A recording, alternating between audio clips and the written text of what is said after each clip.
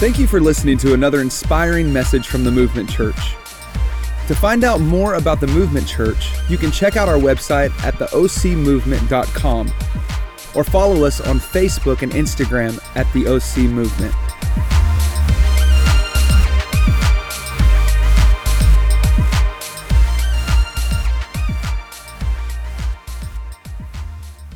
Good morning, Movement Church.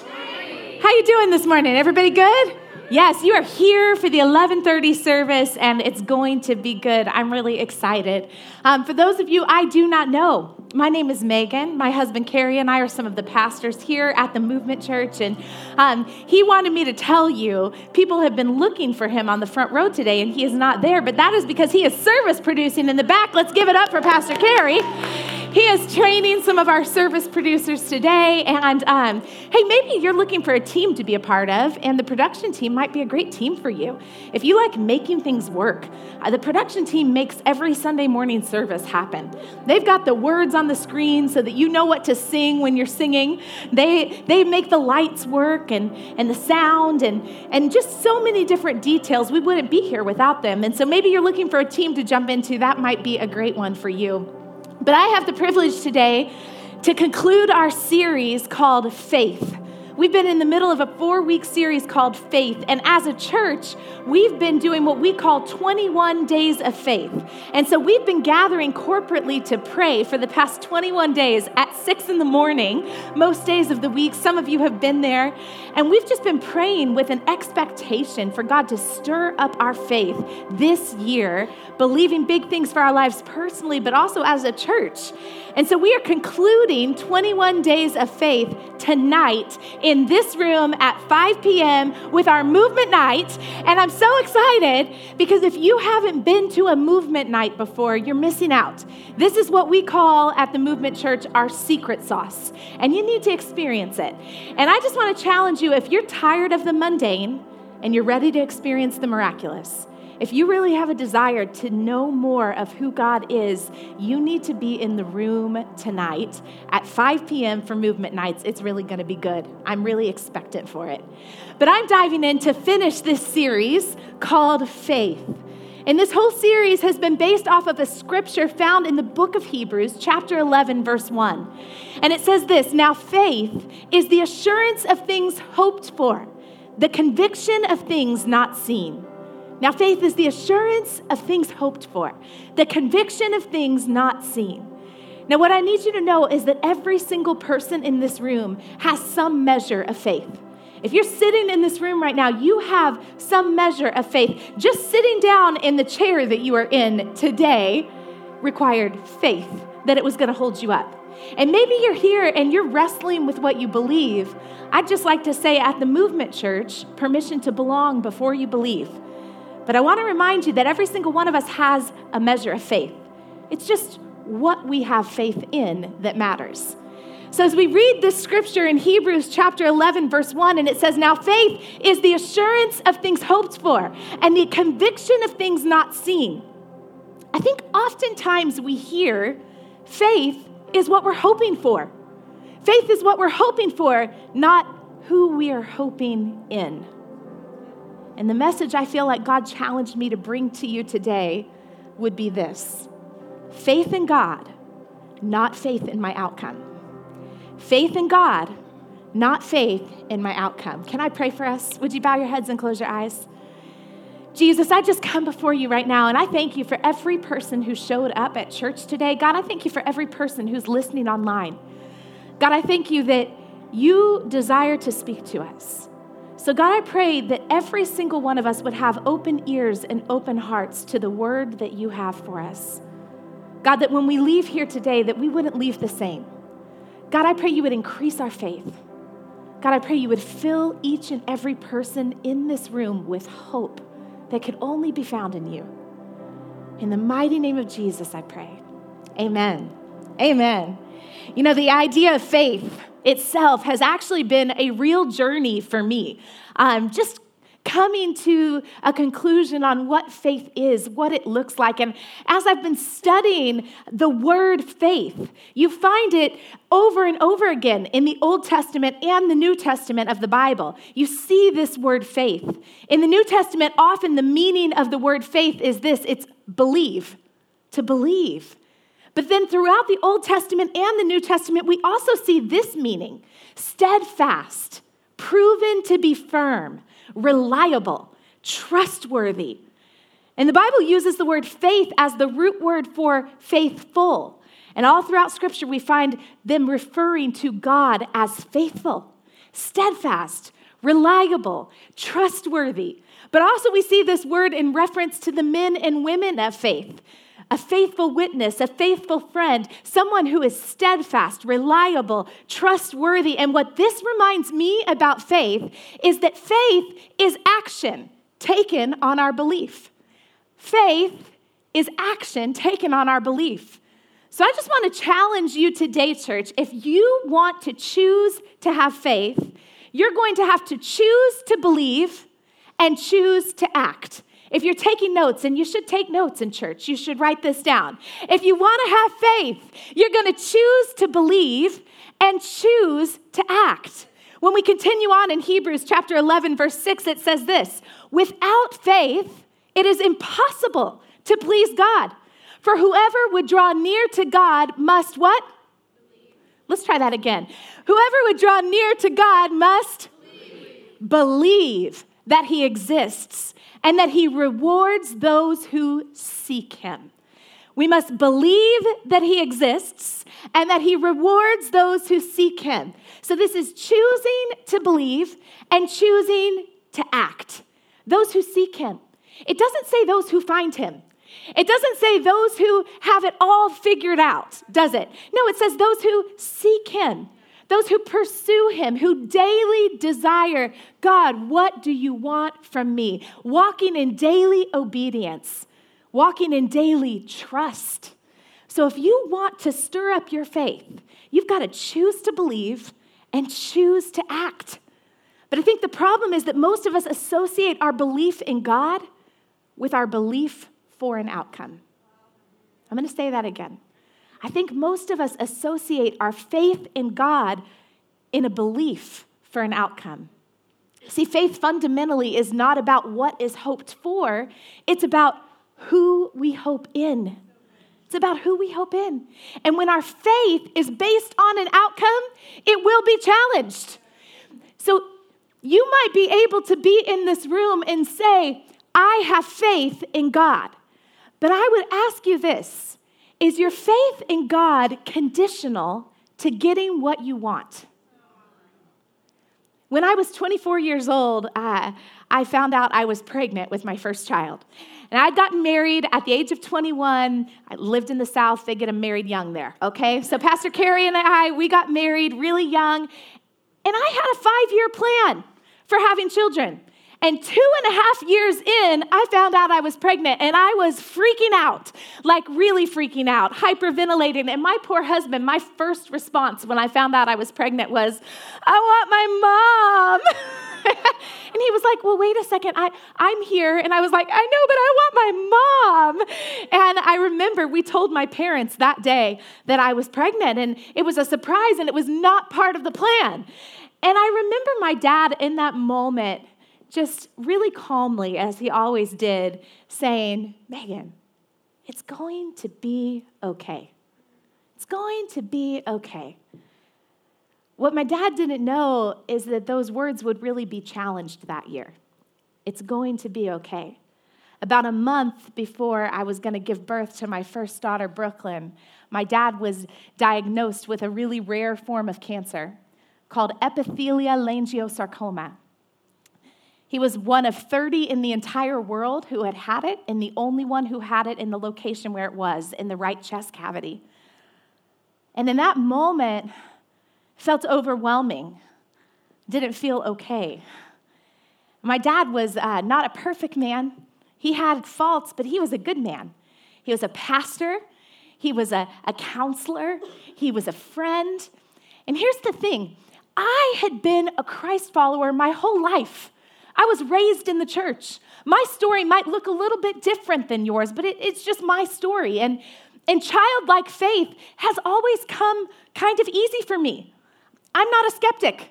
There might be some of you in this room and you're like, I'm the skeptic. I didn't get a bone like that in my body. Childlike faith has come easy for me. And so I believe what the Bible says, and I believe that God is the same yesterday, today, and forever. So I believe that the God who is the same yesterday, today, and forever, he could heal my dad. Because I read stories about it in the Bible, and I know that those stories are the same today as they were yesterday. And so we began this 3-year journey of prayer, of belief, of trusting God, of praying for a supernatural miracle. We had people around the world that were praying with us, churches around the world praying with us for my dad, and believing for healing. I felt like God whispered a couple promises into my heart during that time. One of the promises was simply this, that my daughter, Brooklyn, who I was about to give birth to, that she would be a source of healing for my dad. And in my own mind and in my own way, I decided what God meant by that. So I decided that God meant that when my dad held Brooklyn in his arms, that he would be healed. I made a decision based upon a promise of what I thought that meant. I also felt like God whispered a promise into my heart that one day that we would declare this story and the miraculous power of God around the world. On February 23rd, 2007, after 2 weeks of my dad being on life support in the ICU, we had to make a decision to take him off of life support. And he went home to be with Jesus. And in that moment, my faith was shaken. I was a pastor, and I thought, how could I ever pray for someone again? We got on a plane to fly home to Phoenix, where we were going to church the next day, and my pastor asked the very next day for the whole staff to come up and pray for people who needed healing. And I thought, God, I can't pray for anyone who needs healing. I just prayed for my dad for 3.5 years, and I didn't see you do this. I must not have enough faith. You see, I felt like, how could I hope for so many of the promises of God listed in his word? How could I continue to do this? Because maybe it just was me. Maybe I didn't have enough faith. You see, I never got to a place where I doubted the existence of God, but I did question his faithfulness. Can you relate? Have you ever questioned why God does miracles for some and not for others? Have you ever wondered, why not me? Is it something that I'm doing? Or is it something that I'm not doing? Have you ever thought, maybe that's for others, but it's not for me? You see, I had unknowingly slipped into a faith on an outcome versus a faith in God. Hebrews 11 became the place that I went in that moment because I realized that I was wavering in my faith. Felt like I didn't have enough faith. I was questioning my faith. And because I grew up in the church, I was really familiar with the fact that in the Bible, there's a chapter known as the faith chapter. And it describes all of the great men and women of God who are known for their faith. And so I thought, I need to figure this out. And so I dove into reading and studying Hebrews chapter 11. And as I began to read, I was reading about these great men and women of faith and their stories. And I got to verse 13, and it says this: "These all died in faith, not having received the things promised." What? These all died in faith, not having received the things promised, but having seen them and greeted them from afar, and having acknowledged that they were strangers and exiles on this earth.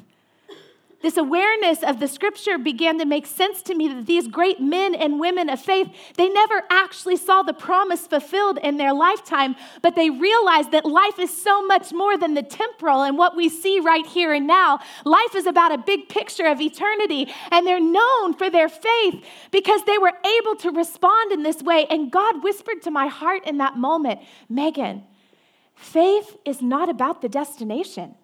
It's about the journey.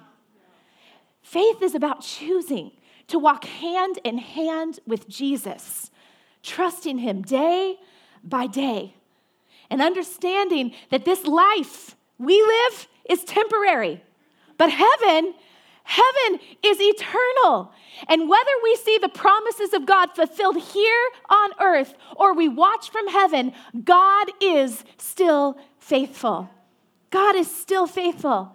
And our belief, remember the word for belief is faith, our belief in God offers us this promise of eternity. And the Bible calls that we have this hope as the anchor of our soul. You know, if you've been at the Movement Church for any amount of time, last summer we walked through a study called Grown Up Faith, where we just tried to pick apart and talk through what faith is. And so as I was reflecting back on that, I thought this is really relevant to today. You need to understand that we've got a God in heaven, the creator of the universe. And from the very beginning, he created it all.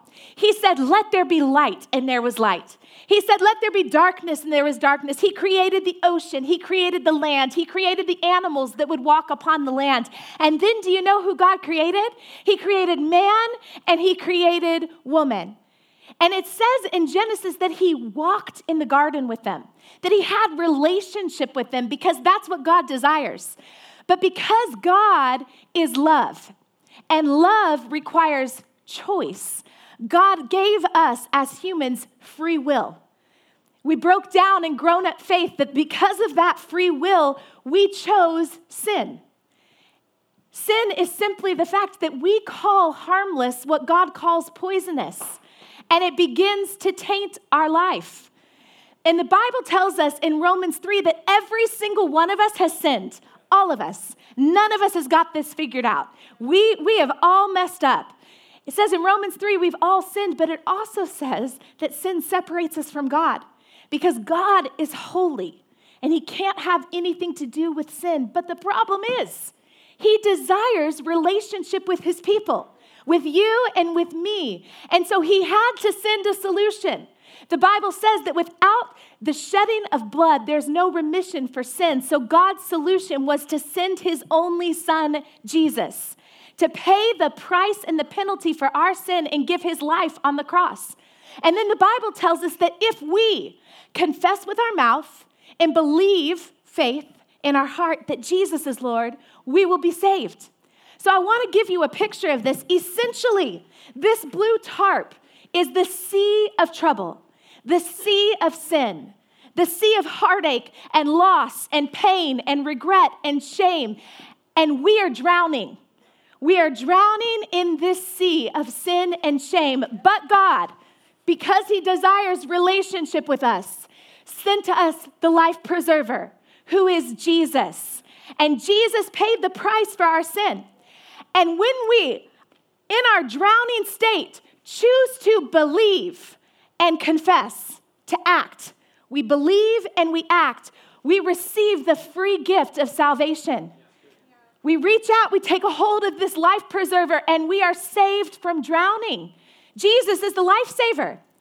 There's a scripture in Romans chapter 5, verse 1, and it says this, therefore, since we have been justified by faith, we have peace with Christ through our Lord Jesus Christ.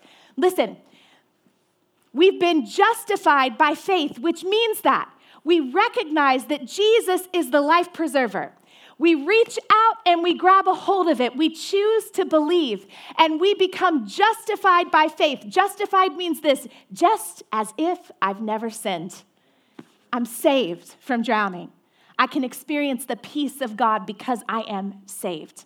But the scripture continues on and it says this, through him we've also obtained access by faith into this grace in which we stand. So because of the life preserver that is Jesus, we have all, when we choose to take a hold of it and choose to believe, we've received access by faith into the lifeboat. This grace in which we stand. And listen to me, church, grace is unmerited favor. There's nothing you could do to deserve it. You can't live your life good enough to deserve the grace of God. Grace is unmerited favor, and we receive access to it by faith into the lifeboat. And we rejoice in the hope and the glory of God. But the scripture doesn't stop there, and I need you to catch this part. It says this in verse 3, not only that, but we rejoice in our suffering, knowing that suffering produces endurance, and endurance produces character, and character produces hope. And hope does not put us to shame, because God's love has been poured into our hearts through the Holy Spirit who has been given to us. I love that scripture paints this picture of God in heaven who desires relationship with us, his kids, his people, and he extends the life preserver, that is Jesus. We choose to believe, and we have peace with God, and then we have access by faith into the grace of God. But I love that scripture doesn't stop there, and it talks about rejoicing in our suffering, because the one thing I know about this lifeboat is that this lifeboat does not promise that you will not be drenched by the waves. This lifeboat does not promise that you will not be cold. It doesn't promise that you will not be hungry. It doesn't promise that you will not be tired. No, it just promises that it will carry you through.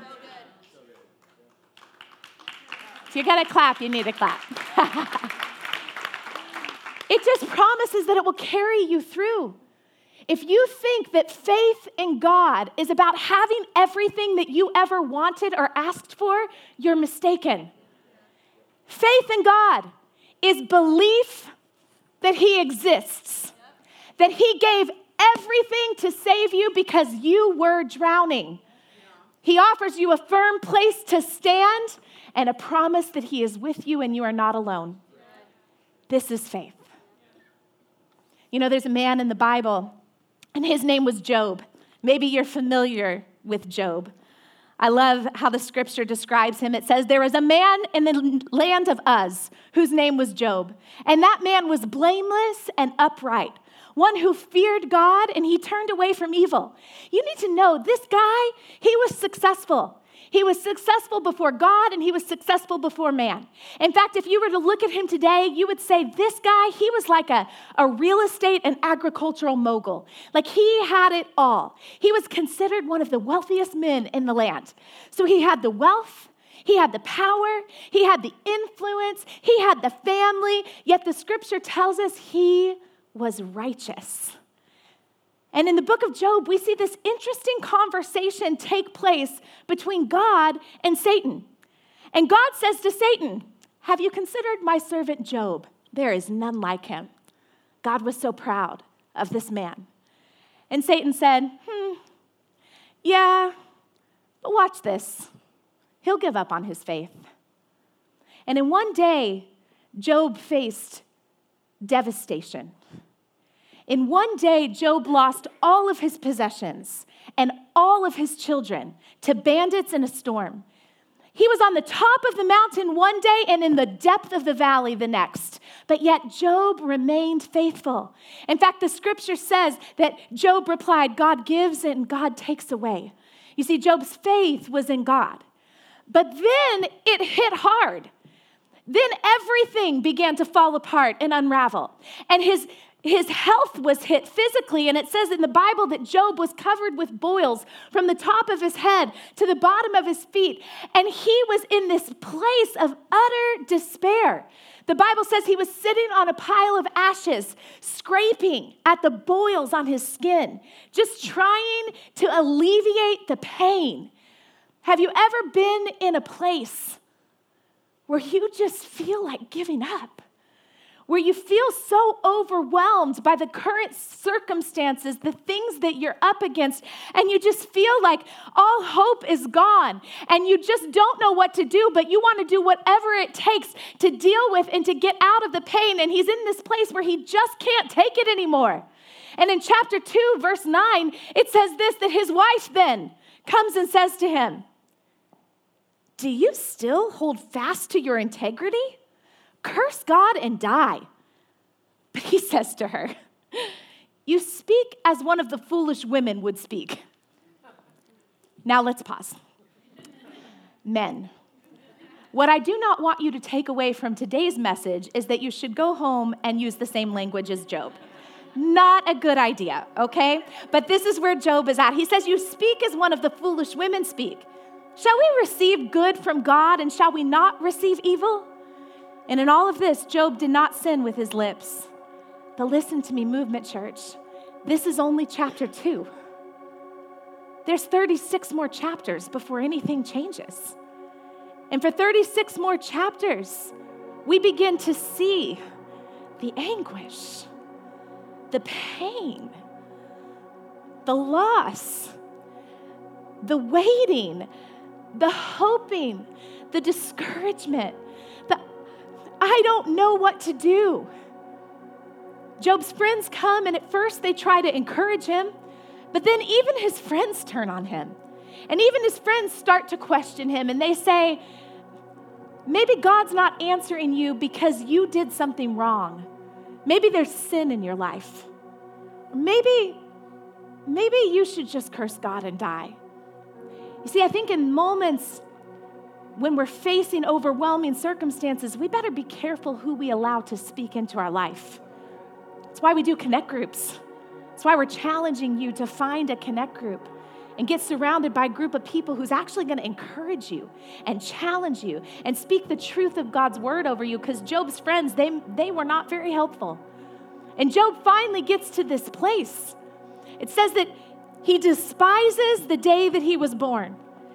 You see, he's in the lifeboat of God's grace, hit by wave after wave after wave, tired, in pain, desperate to be done with the circumstances he was facing. He despises the day he was born, and he longs for death, and he longs for relief. And it says that in this moment, he begins to question God.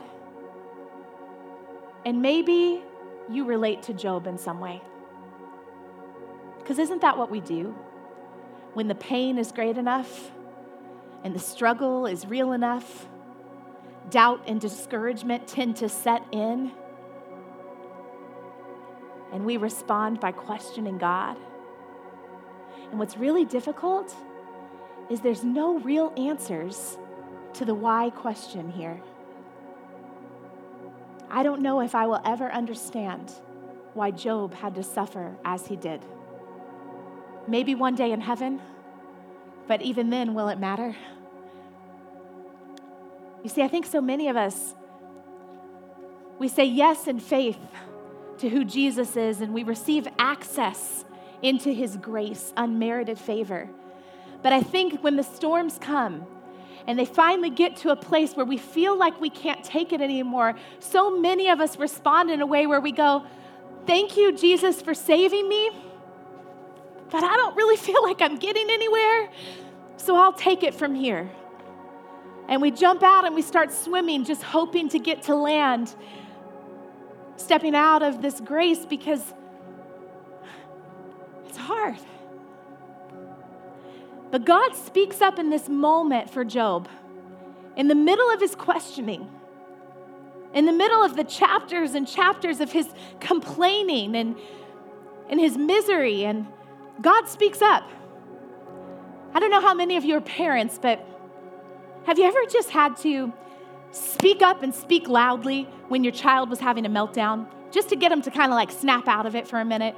I have 2 girls, lots of estrogen in my house, lots of emotion and drama. And every once in a while, when the world is falling apart and all things are hopeless, I have to like slap my hands together and talk loudly to remind them that things are going to be okay. And I kind of feel like that's what God does in this moment. He knows what Job needs. And so he comes in and responds with correction that only a father can bring. Says this, "Then the Lord answered Job out of the whirlwind. He said this, 'Who is this that darkens counsel without words of knowledge? Dress for action like a man. I will question you, and you make it known to me. Where were you when I laid the foundation of the earth? Tell me if you have understanding. Who determined its measurements? Surely you know. Or who stretched out the line upon it?'" Ouch. Correction doesn't always feel good, does it? It's not always a feel-good message that makes me feel like things are all good. Sometimes correction hurts a little. God continues to respond to Job for 2 chapters, and he says this, "Have you commanded the morning since your days began and caused the dawn to know its place? Is it by your understanding that the hawk soars and spreads its wings towards the south? Is it at your command that the eagle mounts up and makes his nest on high?" And Job has a moment here where he replies and he's like, "Behold, I'm of small account. I've spoken once, I will not answer again." And then God continues for 2 more chapters. 2 more chapters. He says this, "Will you even put me in the wrong? Will you condemn me that you would be right?" You see, when we don't experience the outcome that we want, doubt, fear, discouragement can often cause our faith to waver. And then we shift our focus to God and presume that it's Him who's not faithful. After this, God essentially for 2 more chapters says to Job this, "I created you. I have purpose for you. I haven't left you, and I'm still working." And Job answers the Lord in chapter 42, "I know that you can do all things, that no purpose of yours can be thwarted. I had heard of you by the hearing of the ear, but now my eye sees you." Job is a good man, a righteous man, faced with overwhelming odds and overwhelming circumstances, in pain and in misery. And in this moment, he realizes, oh, I'd heard of God. I thought I knew who He was, but now I see you. Your omnipotence. He recognizes this God who made all of creation, who controls time from beginning to end, who has every answer to every question that would ever be asked. He recognizes God's might and His power, and he recognizes his own smallness in the big picture. You see, somewhere in the struggle, I think Job had let his faith slip into a focus on the outcome versus a focus on God. I think somewhere in the journey, he'd gotten his eyes off the Creator, off the Savior, and onto his current circumstances. And listen to me, Movement Church, as the band is joining me. This is easy for us to do. All of us slip into this. And then do you know what happens? Then we feel like our faith has failed. But it hasn't failed. It's just been misdirected. It's been looking at the wrong thing. Isaiah 26:3 tells us that when we fix our eyes on Jesus, He will keep us at perfect peace. Listen to me. We've got to take our eyes and our faith off of the outcome that we think should be happening and place them on Jesus. We all want to be authors of our own story. Every single one of us, we're results driven, and we hear and we receive information in a way that's going to make us feel good and comfortable. But perhaps God is challenging your focus today. You see, we think faith is a bridge to our answers, but faith is a journey with Jesus. You know, when my dad was sick, I knew that God was capable of healing him miraculously. I believe what the Bible says, and I still do. I just planned how God would do it. And when I didn't get what I thought, I questioned God's promises. Hindsight's always 20/20. I look back 13 years ago, and I realized that one of the promises God whispered to my heart, that Brooklyn would be a source of healing to my dad. I look back and I go, it was. Brooklyn brought joy in the midst of crazy circumstances. In the middle of pain, my mom and dad were able to smile and find joy. She was a source of healing. Last year, I stood on a platform in Ireland, and I preached a message called Joy in Suffering. And I told the story of losing my dad and choosing joy. And God reminded me of the promise that one day we would tell the story of God's miraculous working power around the world. You see, faith alone is the miraculous story. Choosing to walk with Jesus in the middle of pain is the miraculous story. Choosing to trust Jesus day by day is the miraculous story. This is faith. This is faith. Choosing to believe and choosing to act. So let me leave you with a thought today. There's an old English poem. And whatever you might be facing, maybe you could listen to these words. It says, many a questioning, many a fear, many a doubt hath its quieting here. Moment by moment, let down from heaven, time, opportunity, guidance are given. Fear not tomorrows, child of the King. Trust them with Jesus. Do the next thing. Do it immediately. Do it with prayer. Do it reliantly, casting all care.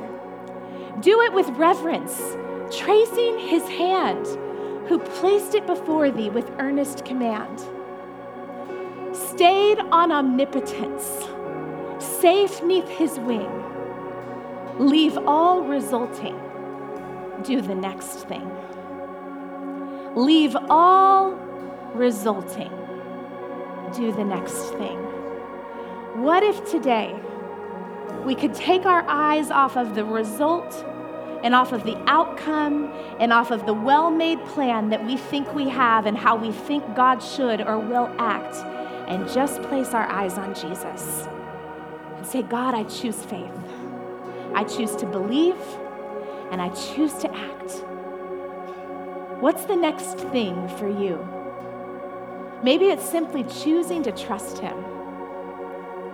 Maybe for you, the next thing is seeking some medical advice. Maybe for you, the next thing is filling out an application. Maybe for you, the next thing is beginning to save for the down payment. Maybe the next thing is a hard conversation that needs to be had. Leave all resulting, do the next thing. What is God asking of you today? I just want to encourage you to lean into him, to realize that faith is just choosing to believe and choosing to act, and walking with Jesus day by day. And some of you are here and you are in desperate situations and you are leaning into God and trusting him for a miracle. And I believe he is a miracle working God and he is acting on your behalf. So I just want to pray a prayer of faith for you right now, believing that God is going to do what I know he can do. So God, I lift up every person in this room right now that is desperately believing God for a miracle. God, for every person in this room who's experienced loss or pain, who's walking through the middle of heartache right now, God, in the name of Jesus, God, I pray you would stir up our faith to believe. God, that our eyes wouldn't be fixed on the outcome, but our eyes would be fixed on you, trusting, God, that you have our miracle in your hands. God, that you are the author and fulfiller of all of your promises. God, that you are acting on our behalf. So God, I pray you would stir up our faith to believe. And God, give us the wisdom to act. In Jesus' name we pray. In Jesus' name we pray. Now listen, there may be some of you in this room, and your next thing is simply choosing to believe. It's simply choosing faith. All of us have been in the sea of sin and shame and regret, and all of us have been drowning. But yet Jesus wants a relationship with you. And the life preserver is extended. And all we have to do is choose to believe that God is who he says he is. We confess with our mouth and believe in our heart that Jesus is Lord. That's faith. And some of you have never made that decision, and I believe today is that day. That's why you're here. And maybe you're here and you have made a decision like that before, but if you were honest, you've been running from God. You've been trying to do things your own way, and maybe today is just a day to come back and recommit your life to him. And I'd like to pray a prayer, and I'm going to invite you to pray with me. I'm not going to ask you to get out of your seat or pray out loud. But if that's you and you need to make a decision of faith today, I'm just going to ask that in the stillness and quietness of your own heart that you pray this prayer with me. Would you bow your heads and close your eyes? And simply say, "Dear God, I know that you're real. I know that you love me. I know that you chose me. I know that you have purpose for me. Today, I am choosing to follow you." And all around this room, if that's you, just let these words be the cry of your heart. Say, "Jesus, I give you my life." In Jesus' name we pray. Amen. If you prayed that prayer with us today, we are so excited to be a part of this journey with you. Please email us at info@theocmovement.com. And if you were not in the area, we would love to help you find another life-giving church near you. Please send us an email at info@theocmovement.com. Thank you again for listening to another inspiring message from the Movement Church.